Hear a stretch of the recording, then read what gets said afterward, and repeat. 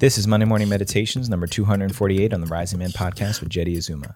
Shame is self-generated.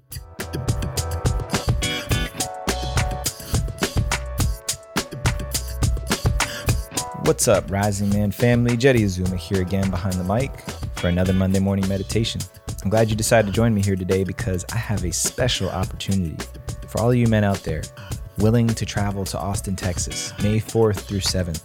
We have an incredible opportunity for you to join us inside of the dojo. What is dojo? 4 days of Navy SEALs training for your nervous system, getting you ready for the unknowns in your life that you can't see coming. Spaces are limited, and only men who are ready to step up and raise the bar to the highest standard are welcome. So go ahead and go over to risingman.org/dojo, grab your seat, and I'll see you on the mat. All right, today's Monday morning meditation is the shame spiral.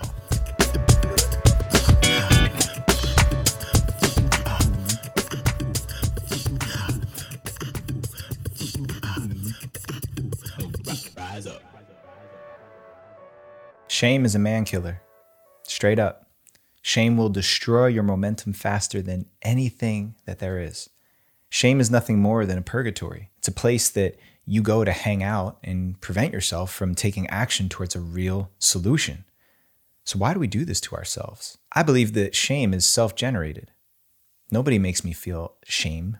Nobody tells me that I should feel ashamed and makes me have to feel that way. I might get that message. In fact, it's part of our English vernacular. You should be ashamed of yourself. But it's not an absolute. Somebody suggesting that I feel shame, that's different than me actually being forced to feel shame by somebody else. Any feeling is self-generated. It comes from within. It's influenced by the external stimuli, but I have the ability to interpret and filter out what comes in and what goes out. So if I'm experiencing shame, it's a choice on some level. So why would I do that? Why would I let myself feel shame about something and willow and wither into the dark recesses of that shame spiral? The answer is because it's easier to do that sometimes. Sometimes it's easier for me to let myself feel shame for something that I did, for a way in which I feel like I did somebody wrong, for a time in which I think I was out of honor. But when I compare the experience of shame and going deep into that shame dungeon, putting myself there, swinging the cage closed and locking the door, I'm choosing to sit in it, as though sitting in the shame is actually doing something to improve my condition or the condition of the people around me who were affected by whatever I did. What is the actual function of shame? Like I said before, it's a purgatory. It's a place where I can go and I can hide out. I can feel bad and beat myself over the back and maybe even gather some pity from outside, some sympathy from other people who see the senselessness of shame. But ultimately, it prevents me from restoring, from recovering. Because even if I did somebody wrong, even if you stepped outside of your integrity, the more noble thing to do is to correct it. Take restorative action. Apology, ask for forgiveness. Do what it takes to make something right. Restore a relationship if it's possible. Make amends. Take account of my actions and my responsibilities. All of that requires action. It requires the discomfort of facing off with what I did, what I said, what I was, what I thought, airing it out. And a lot of times that's way more uncomfortable than spiraling down into this shame cellar.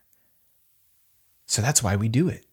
The problem is it's so demoralizing and so demotivating to go into that shame dungeon. And that shame spiral is one where I start to feel really bad about myself. It's also a place where I unconsciously start to take on this victim persona where, yes, I'm saying I did something bad. I was a bad boy, but I'm also putting myself in this place where I can feel bad and start to have some sympathy for myself, some pity. When really, the experience of shame is something that is preventing me from growth. Shame is a pit stop on the way to growth and solutions. And if we're talking about being a rising man, if we're talking about raising the standard of accountability and integrity in all of our relationships and in our communities, then we need men who aren't going to go and suffer and sequester themselves into the shame spiral. We need to swirl out of that, even if it's the more uncomfortable thing. especially when it's the uncomfortable thing. Because if it's the right thing for me to do, by my honor, by my connection to my integrity, my internal compass that tells me what's right and what's wrong for me and the people around me, then I must.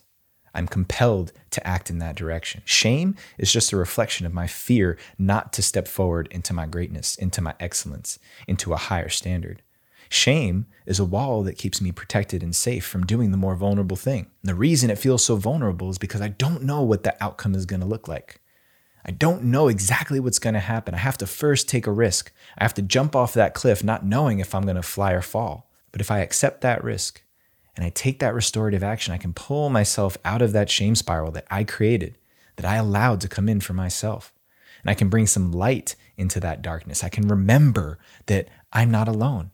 I'm not the only one who has done something like this, who has said or thought or believed what I believed that made me feel and experience shame in the first place. I can shine light into that dark spiral of a cellar that shame lives and dwells and feeds on me in. And before I know it, I'm starting to pull myself back to the surface. So if you're a man who's experiencing shame, let's acknowledge and take responsibility for putting ourselves there. And if you continue to experience shame after listening to this, then recognize and accept it as your choice. It's your choice to continue living in that shame story that keeps you right where you are. Because right in front of you is an opportunity to correct it, to make it right, to restore relations again. Pull yourself out of that cellar, but it's going to be uncomfortable at first. It might even hurt a bit. It's like stepping out into the light from the darkness. At first, it's blinding.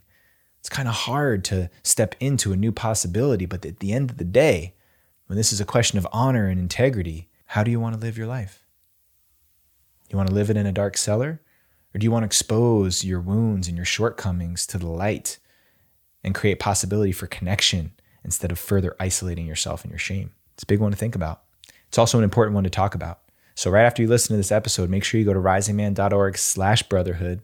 You can register for our free Spark level of our Brotherhood community, get access to our online community, our weekly community calls where we discuss every single one of these MMM episodes.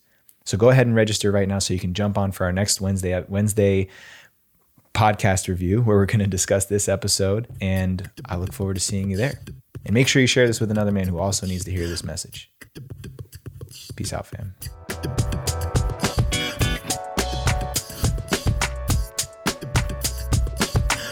For everything Rising Man, head over to risingman.org. And while you're there, go to risingman.org/dojo. Grab your dojo seat today so that you can have the experience of a lifetime. Transform yourself. It's time. Let's go. Step up. And subscribe to the podcast while you're at it. If you haven't already, hit that subscribe button, as well as our YouTube channel, youtube.com/The Rising Man Movement. Please keep showing us the love and the support in all the ways that you do, from your messages to your shares to all of the words of kindness that you guys have for what we got going on here. It's been a big journey, been a long journey that we've been on so far, but we're just getting started.